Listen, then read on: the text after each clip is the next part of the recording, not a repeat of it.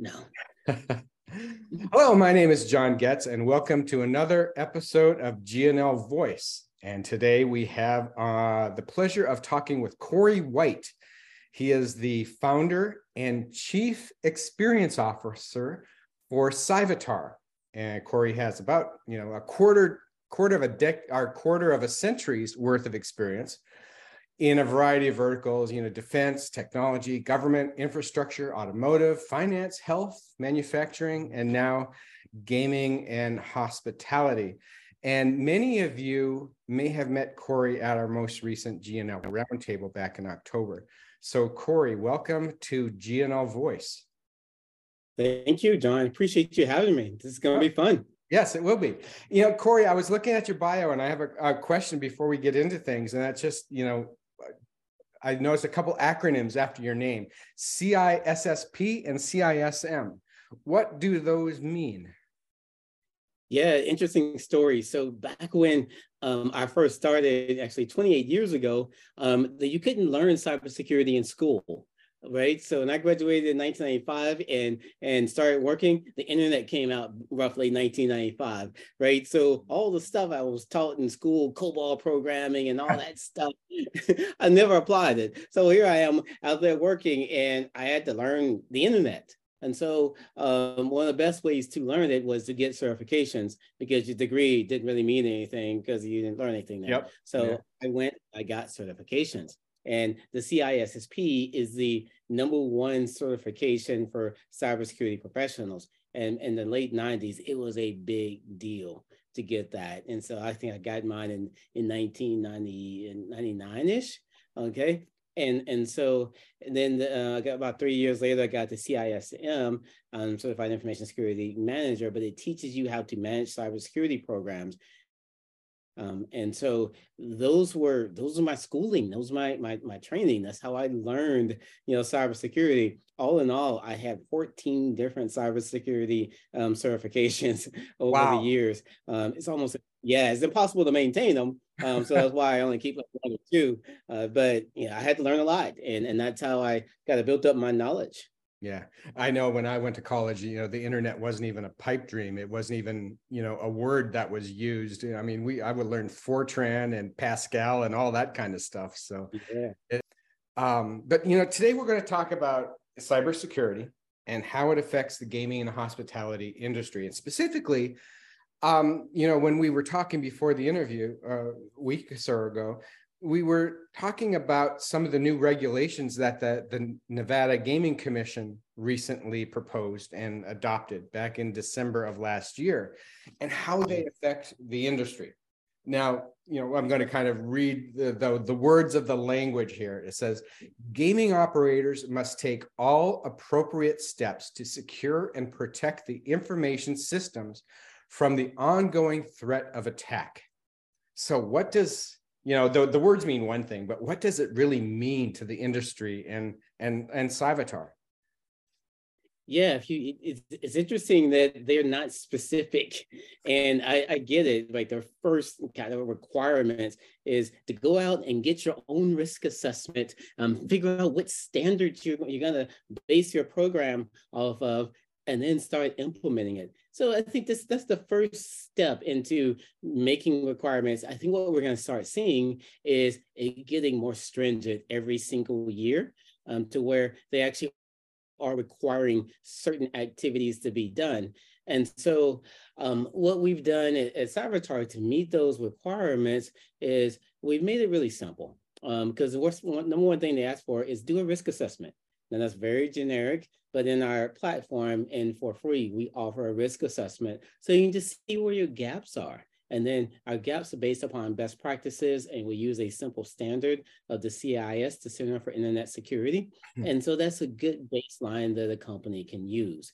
But there are others that are way more stringent, like you have the NIST 800, that's 53. You have the ISO 27002. Those are more stringent and more detailed, but it's a lot, to get done. So I think it's a very good thing that the Nevada Gaming Commission is actually requiring this to get started, because at least it gets people thinking about it. So it's the first step. Yeah, I was reading more on the regulation. I have multiple screens up here, so you might see me looking over at my other screen, and it this specifically targets group one licenses. And it says that you have to designate a qualified individual to be responsible for developing, implementing, and overseeing and enforcing the cybersecurity best practices at the organization. So what kind of background does a casino or hotel need to be able to have a person like that? And does it have to be an FTE, or can it be a contractor? Or do you know some of what they're intending that to be? Yeah, yeah, absolutely. And it's pretty consistent. The one that comes to mind is GDPR. And what they require with that is a data privacy officer, but someone that is responsible for the security of an organization. And that could be outsourced, it could be insourced. I think the easiest way is to have a contractor or a virtual CISO to be responsible for it. Because if you go and hire someone, maybe you're not that big where you need to have a full security team, or maybe you hire that one person and as a CISO, and then they outsource the rest of the activities. Because if you listen to what they're asking, it's a two-step process. One, to have somebody responsible, but then two, to implement the proper controls. Okay, so those are two separate activities. So you need to hire someone or outsource it to a virtual CISO that takes care of one. The second, which is the hardest, is implementing the proper controls. And I'll give you just some examples of what proper controls look like. What in Savitar world, we call them preventative controls, right? And so I want people to think about it from the perspective of a preventative control is, think about your car. It's putting on a seatbelt, right? It is having a third brake light. It is having car seats. Those are preventative controls. And cybersecurity, if you only have detection-based controls, then what you're saying is we're okay getting hacked because we're going to detect that hack happens and then stop bad activity, which has been proven to not be the case. Last year, the number of successful attacks increased 27% over the previous year. Okay, so detection-based controls is not working, obviously. So you got to have preventative controls. So an example of that is you think about antivirus. Well, antivirus came out in 1987 originally. Okay, so it's a very old signature-based technology where you're just a pattern, right? I'm gonna give you a little hint, and the hint to the viewers or listeners: the hackers know how to bypass that. Okay. usually the updates to those virus things, they happen after the attack. It's like, exactly. I spent 14 years working at antivirus companies. Originally, I was at McAfee, then I went to a company called Cylance, and I was one of the founding executives there. And we use artificial intelligence. And so I know exactly how it works. So if you think about it, antivirus uses signatures. So what happens is, to your point, one realizes that there's a new piece of malware out there, and then somebody reports it, then they create a signature to match that. So the next time you see it, it blocks it. So what the hackers do is that every single time they create a new piece of malware, which is trivial, they just change it. And so the signature, the hash doesn't match anymore. And so there's a brand new piece of malware. And so you basically always going to be successful and bypass that legacy approach. Yeah. Now, newer type of antivirus, next generation AI-based antivirus, which every single company should have, actually has the ability to look inside of the executable and figure out, this has properties that are consistent with ransomware, that are consistent with keyloggers, are consistent with any kind of info stealer activity, which very, very different from a Microsoft Excel.exe, right? Those are digitally signed by Microsoft, and there's a very clean look to them. Malicious files don't look like that at all. So an artificial intelligence solution can easily detect that this is malware. Now, here's where we go wrong. And this is the last piece that I think is very important. So when we talk about preventative controls, if you Google and look at cybersecurity, you'll see a lot of companies offering detect and respond, meaning managed detection and response, so MDR, and then EDR, endpoint detection and response. What they're saying is they may get the best of breed anti-malware solution installed on all of your computers, but they'll only configure it to monitor and detect after something's happened. They won't actually configure it to block the ransomware attacks. So mind you, that's why the attack increased 27%. Even if you are using the best of breed, these companies are only monitoring and not preventing. And so that's why these attacks are happening. So we're failing on multiple. I have several email addresses, and one of the things I do is I write books. So I have an email address I use with my name in it.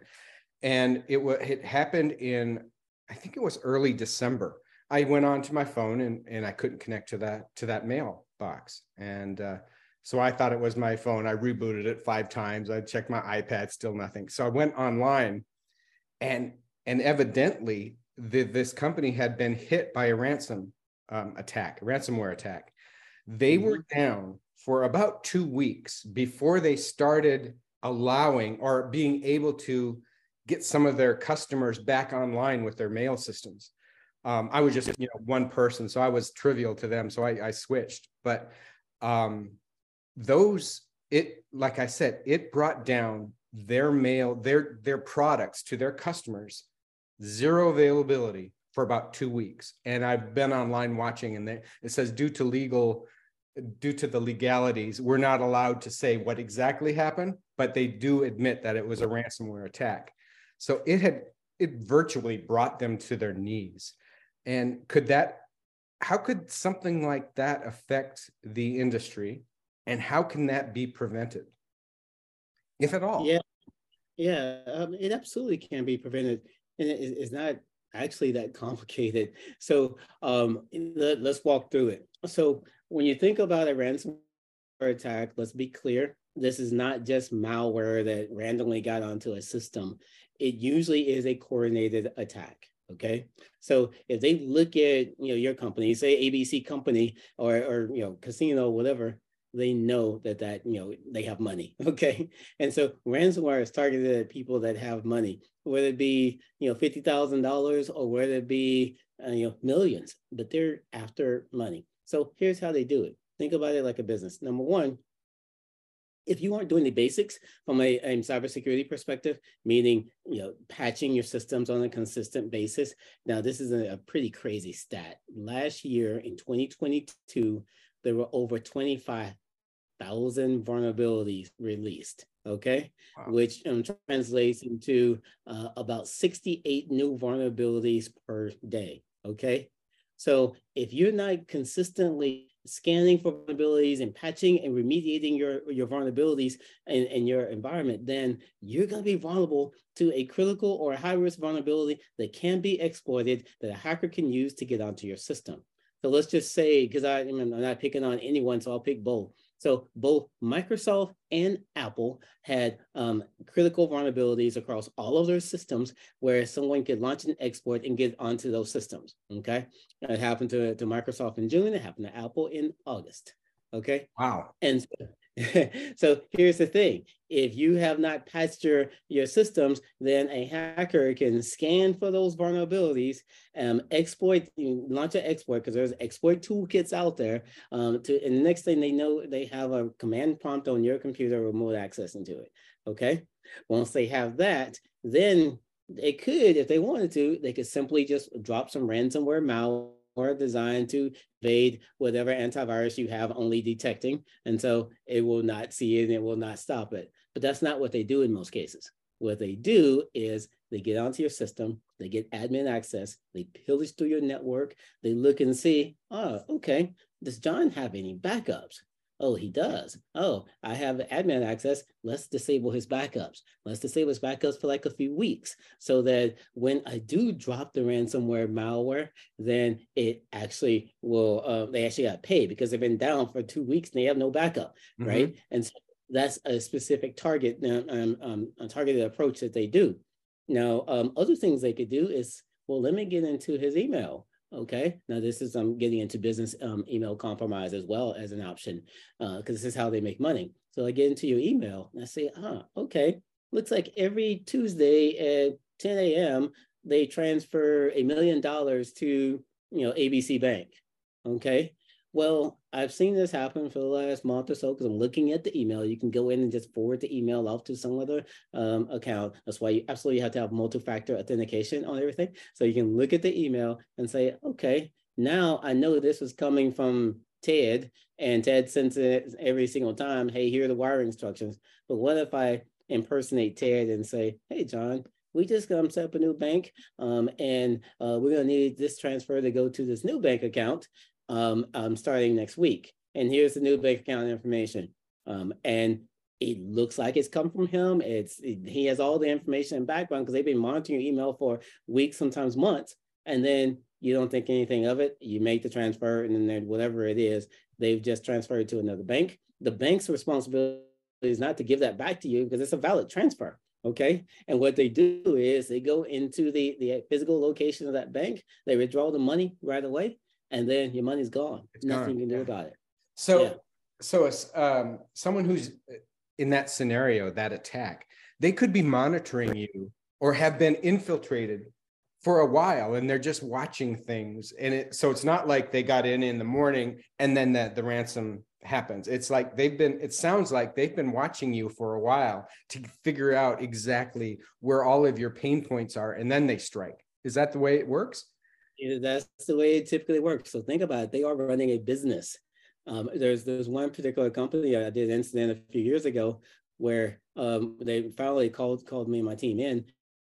Every single quarter, they got hit with another ransomware. And I finally explained to them, I said, this isn't a new ransomware. They have admin access into your network and you paid it the first quarter. And so now they know they can basically get quarterly payments. It's recurring revenue, right, out of you. They probably got 20 other companies that are doing the exact same thing, and you're using legacy anti-malware. You aren't using best practices in security. You're sitting duck.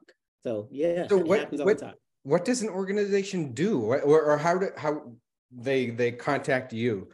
How do you remedy that? Yeah, it's actually, I say it's simple, but I do think it is. Number one, you have to have multi-factor authentication across your whole organization, period. Everything requires multi-factor, two-factor authentication, okay?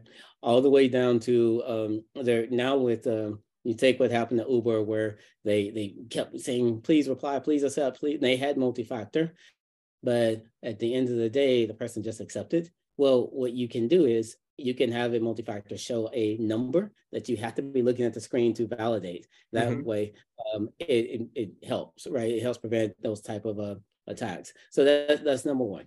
Number two, if you don't want to be hacked, don't have any critical or high-risk vulnerabilities. So patch all your vulnerabilities, especially external facing, okay? Now, the challenge that companies have run into in the last 2 or 3 years is because of the pandemic. Used to be you had your internal network and you had your external network, and that was it. Maybe you add in a little bit of the cloud. Well, now you have your internal, your external, you have the cloud, you have all of your remote systems all over the world, wherever your users may be sitting. And so it's completely distributed. So the attack surface has gotten much bigger. So it's much more for the hackers to hack into. And if someone's sitting at home, and that's all they have is in their computer has access to all the systems, and they're not using multi-factor, and they're not patching, and you don't have an endpoint security that is blocking, next generation antivirus, then you are screwed as a company. You got to cover all those bases to actually secure yourself. So in simple, just to summarize, multi-factor, continuous scanning and patching, so a full vulnerability management program where you're remediating on a daily basis. And then you need endpoint protection and blocking. And then you can add on email security to block the phishing attacks from ever coming in. And then you also can add browser and DNS security. So the minute, say, if somebody clicks on it, it tries to go to some compromised domain and download malware, because it's a compromised malicious domain, you don't get redirected there, it's blocked. So those are fairly simple things to do to Mhm. stop these attacks. I say it's simple because I'm in the industry, but someone that's not in the industry, that's probably pretty damn complicated. Yeah. But those are the things we solve for our customers. Okay. Yeah, it's interesting how things have evolved with the advent of the internet. Mhm. And you mentioned a title when we were first talking, and that's the CISO. And correct me if I'm wrong, but that's the Chief Information Security Officer, right? Yes. Okay. So I remember back in the day, you had your CEO, you had your CIO or CTO, you had your Chief Marketing Officer, your COO, but we didn't have a CISO back when I started working.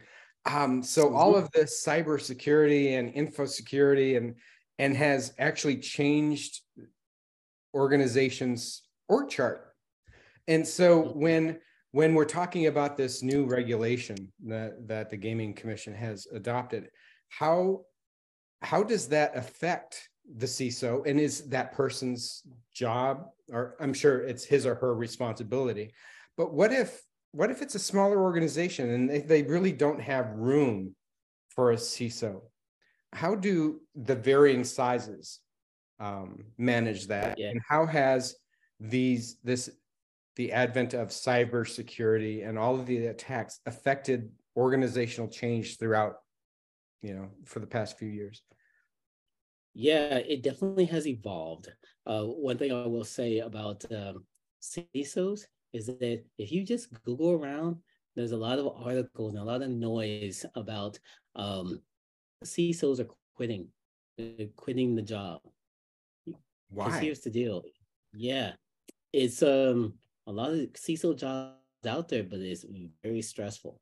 And the average tenure for a CISO is about 18 months. Wow. And so, yeah, because here's the deal. You come into an organization, they have new, requirements, Nevada Gaming, they're like, well, you handle security. Well, that company's never had anybody handle security before. Now, to actually properly do it right, you got to have some kind of influence or say over what actually happens. But what ends up happening is that CISO comes in new to that organization, has never had a security team, they have no say.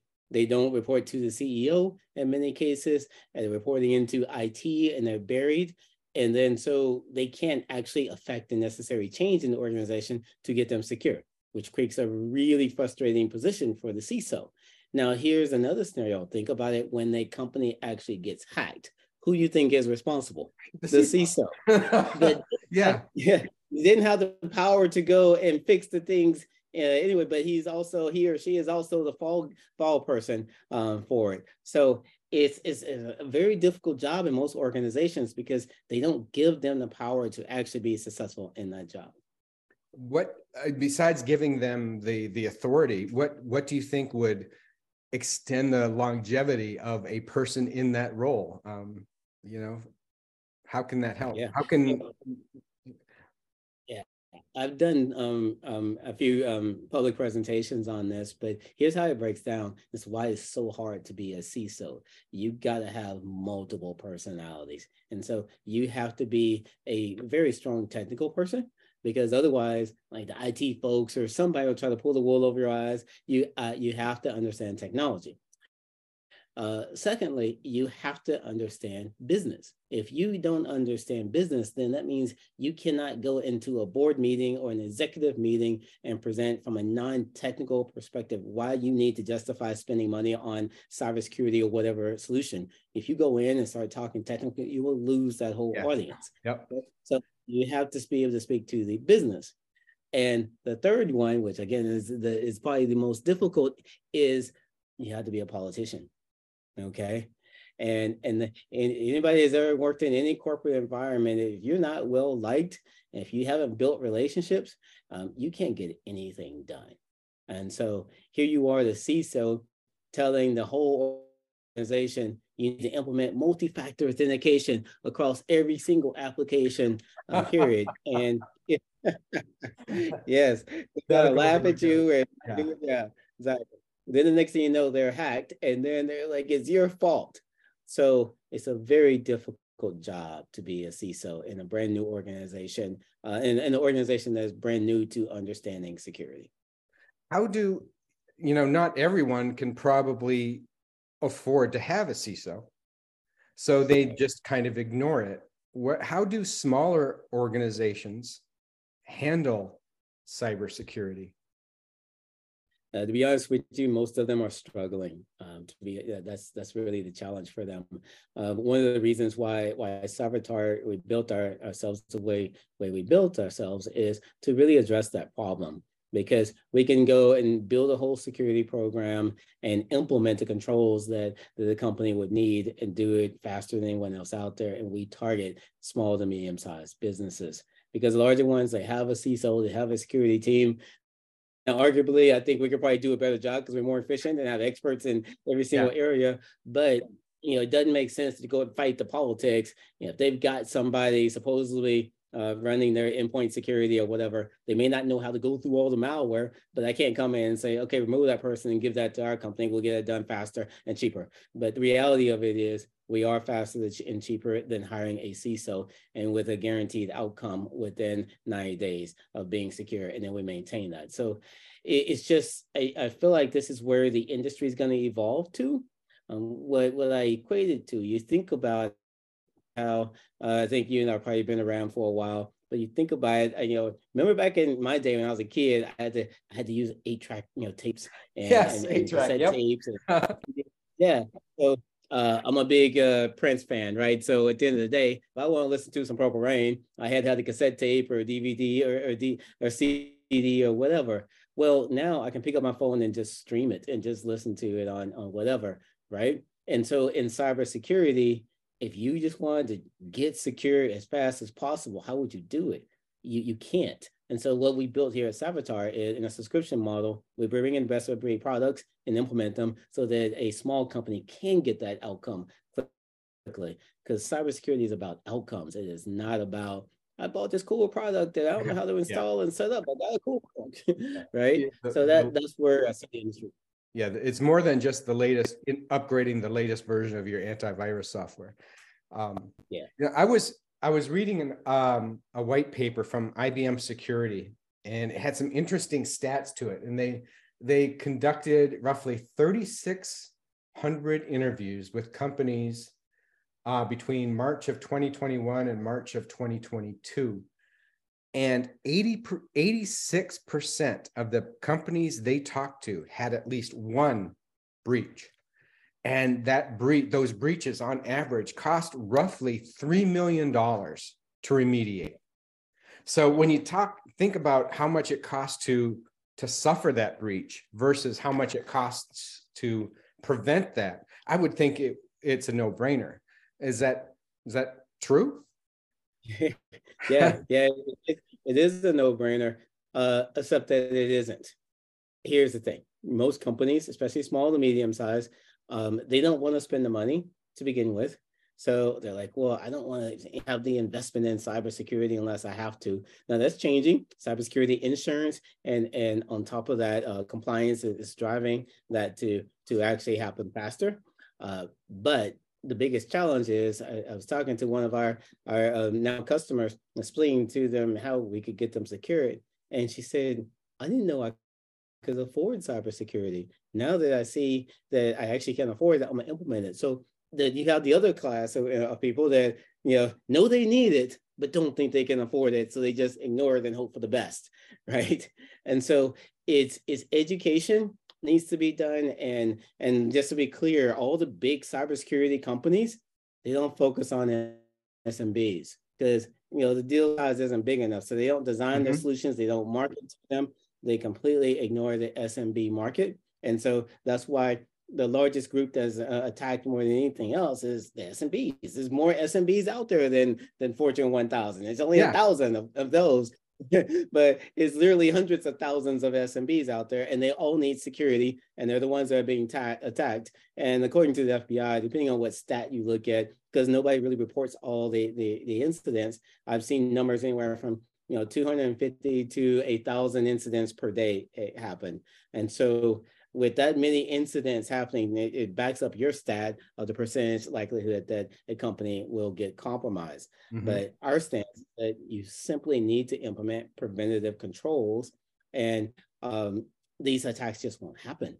because what is happening is the hackers are looking for low-hanging fruit. If I could scan the internet or send a phishing email to like hundreds of companies and you click on it and you don't have proper endpoint protection blocking malware, if you don't have multi-factor, then it's an easy attack. Yeah, and so that's what is happening to these companies.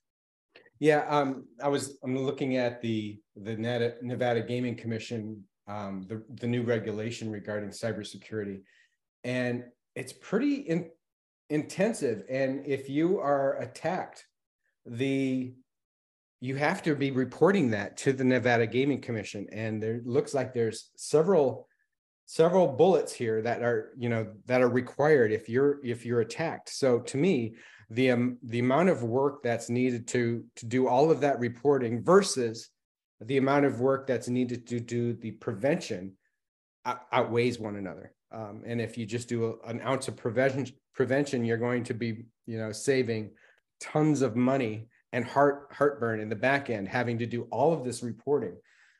Covered entities must investigate the cyber attack, prepare a report, document the results of the investigation, inform the board, provide a copy to the board, and then there are probably a dozen more bullets beyond that of what that report must include. So the Gaming Commission is starting to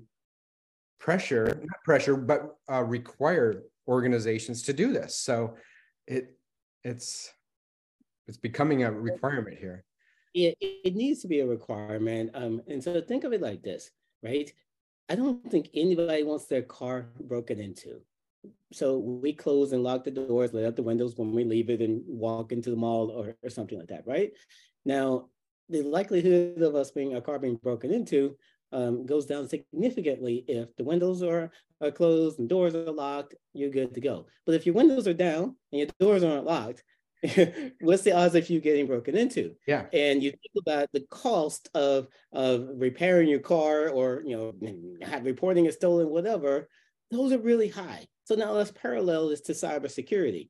So if you implemented multi-factor, if you implemented a vulnerability management program and patched the critical vulnerabilities, if you implemented endpoint protection and blocking and did all these best practices, then you don't have to worry about the incident. Because what's going to happen is there's another company that has less security, another casino that has less security than you do, and that's what they're going to go to. There's the old adage, like, I don't have to win the race. I just got to run faster than you, John. Yep. I was just going to say that. Yep.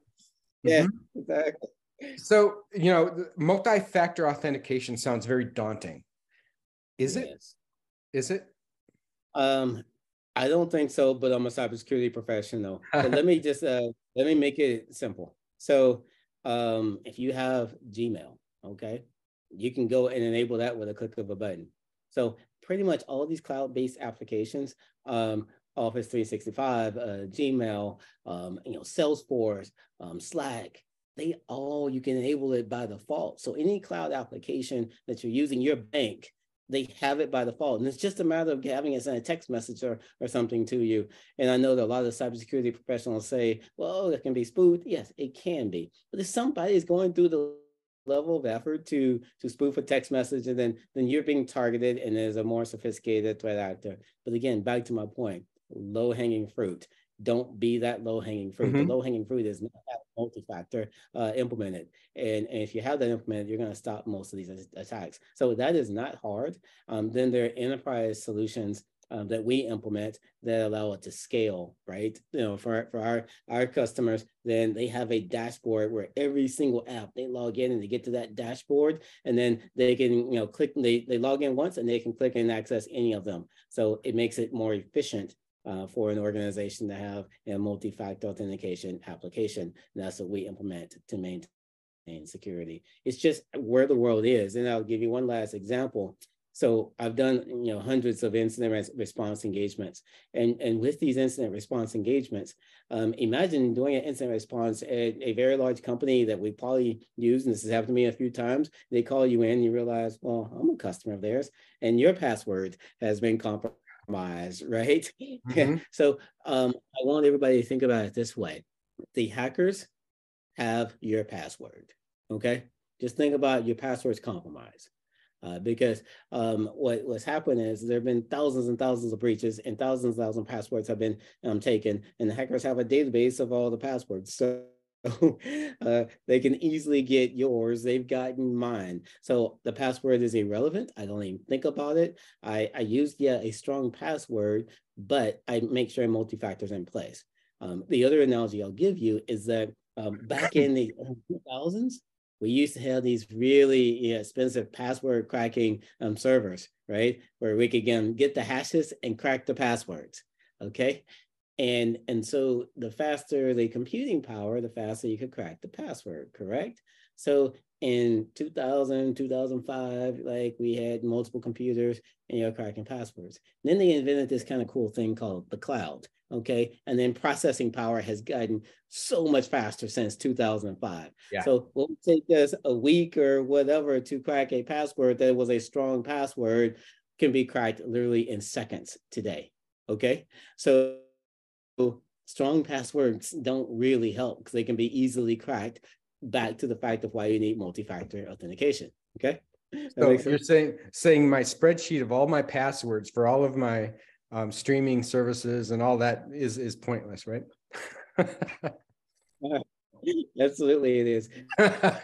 One of my techniques when I do penetration testing, I will, once I get onto a computer or onto a network, I would just run a search for passwords, and file name passwords. And back in the day, companies or people would have a file with all their passwords in it, and it wasn't even password protected. I could crack the password and get access to all their passwords. So yeah, that's not a good idea. Yeah, I listened to a comedian once, and he was talking about, now we have to use strong passwords, and now everyone's password just ends with an exclamation point. That's the only change.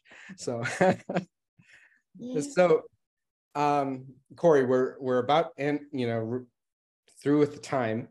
What would be 3 things that you want our viewers to take away from what we talked about cybersecurity, the regulations, and what's being expected of the industry now? Yeah, it's really simple. What I've been focusing on in our business and making sure I educate the community out there is the 3 outcomes that the company should be looking for is, number 1, implement preventative controls. And those are things like a vulnerability management program that actually patches and remediates. You do not want to have someone come in and say, we're going to monitor and send alerts. That's equivalent to saying, again, your front door is wide open and my Ring camera is going, saying alert every time somebody runs in my house. Yes. So you need the door closed and locked. Okay. So you need preventative controls, number 1. And that is an outcome that can be measured, meaning day 1, we had, I'm making up numbers here, 100 systems, and across those systems, they had 1,000 pieces of malware. After that's in preventative control, all those systems have an endpoint protection that is blocking the malware from executing, okay? So that is preventative. So when someone makes a mistake and clicks on a phishing email, the ransomware does not encrypt, okay? So that's number 1. Number 2, compliance, and this ties to the gaming requirements and compliance. Those preventative controls need to be mapped to compliance standards. So you're following best practices. And so that allows you put the preventative controls in place, then you can be compliant. You can't be compliant without having proper controls. What is happening across, whether it be PCI, whether it be SOC 2, they require continuous cybersecurity. Not, oh, we checked the box, we got it done once, and then see you next year. You have to continually do it. Again, equivalent to continually closing, locking your door every single day. That's how we live everywhere else in our life. Why would we not do it with our cybersecurity? And then the last piece, as an outcome, the preventative controls allow you to get cybersecurity insurance. Okay, so what has happened historically, we would go out, companies would go out and get insurance, say 10 years ago, and the cybersecurity insurance, very immature market at the time. They're like, okay, here you go. The claim rate for insurance companies is 90 to 100%, okay, over time, to your stat earlier, right? So you get insurance, and if I'm an insurance company and every single policy is paying out, I got a problem, right? Yeah. Yep. So what they're starting to do is, number one, they have to ensure that you have the proper preventative controls in place, or they won't give you insurance at all. If you had a previous incident, in most cases, they won't give you insurance at all. Okay. So, and if you can't prove that you're maintaining this proper preventative controls, then if you were to have an incident, then they're going to come in and audit you and look and see, oh, well, this is your fault because you didn't patch the system or you weren't using multi-factor authentication or whatever. So then you don't get paid out for the incident. So now that industry has matured. So I think of it, and this really hammers at home for me. I was born in the 70s, and when I came home from the hospital and scares me to death, my mom was not wearing a seatbelt because it wasn't a law. Okay. Yeah. Yep. And I was not in a car seat, right? And so if we got hit going down the freeway from the hospital, I would have flown out the window probably. Okay. And so you think about preventative controls in vehicles over the last 50 years, seat belts, right? Car seats, anti-lock brakes, right? All these things are preventative controls that we put in place, and the likelihood of you dying from a car accident have significantly decreased. But in cybersecurity, we don't do preventive controls. We only detect and respond. So imagine in your car, you have an alert that goes off the minute you get into an accident, but you're already dead. Okay. It doesn't matter what the alert is. Exactly. It doesn't help. Yeah. Wow. Corey, it's been a pleasure talking with you. I've learned a lot about the, cybersecurity and what Cyvatar does, and the multi-factor authentication is I encounter it almost every day if I'm trying to do something and the company says, I'm going to send you a text message. So yes. It gets annoying, but I understand it completely and I appreciate it. If our listeners or viewers wanted to get a hold of you, how do you want them to do that? Yes, a few ways. Definitely hit me up on LinkedIn, Corey D. White under Cyvatar, or you can go to our website at cyvatar.ai, and it's cyber plus avatar, so CYVATAR.ai. And what's great is that we offer free cybersecurity risk assessments, free external scanning. So our mantra is we don't charge you to tell you what is wrong. We charge you to fix the problem for you, right? So if you're out there and you're paying somebody a lot of money to tell you that you don't have multi-factor, or you don't have endpoint protection, or you haven't patched these systems, then I think you're throwing your money away. You really should be paying somebody to fix your problems because it's a no-brainer what your issues are. Yep. Fix it. So that's what we offer. Again, the freemium is a good way to get started, to get secure and then stay secure. Okay, cool. Well, Corey, it was a pleasure talking with you. Hopefully we can have another conversation here in the future, and we look forward to hearing from you. So thanks again for your time. Thank you. It was an honor to be on. Thank you. Okay.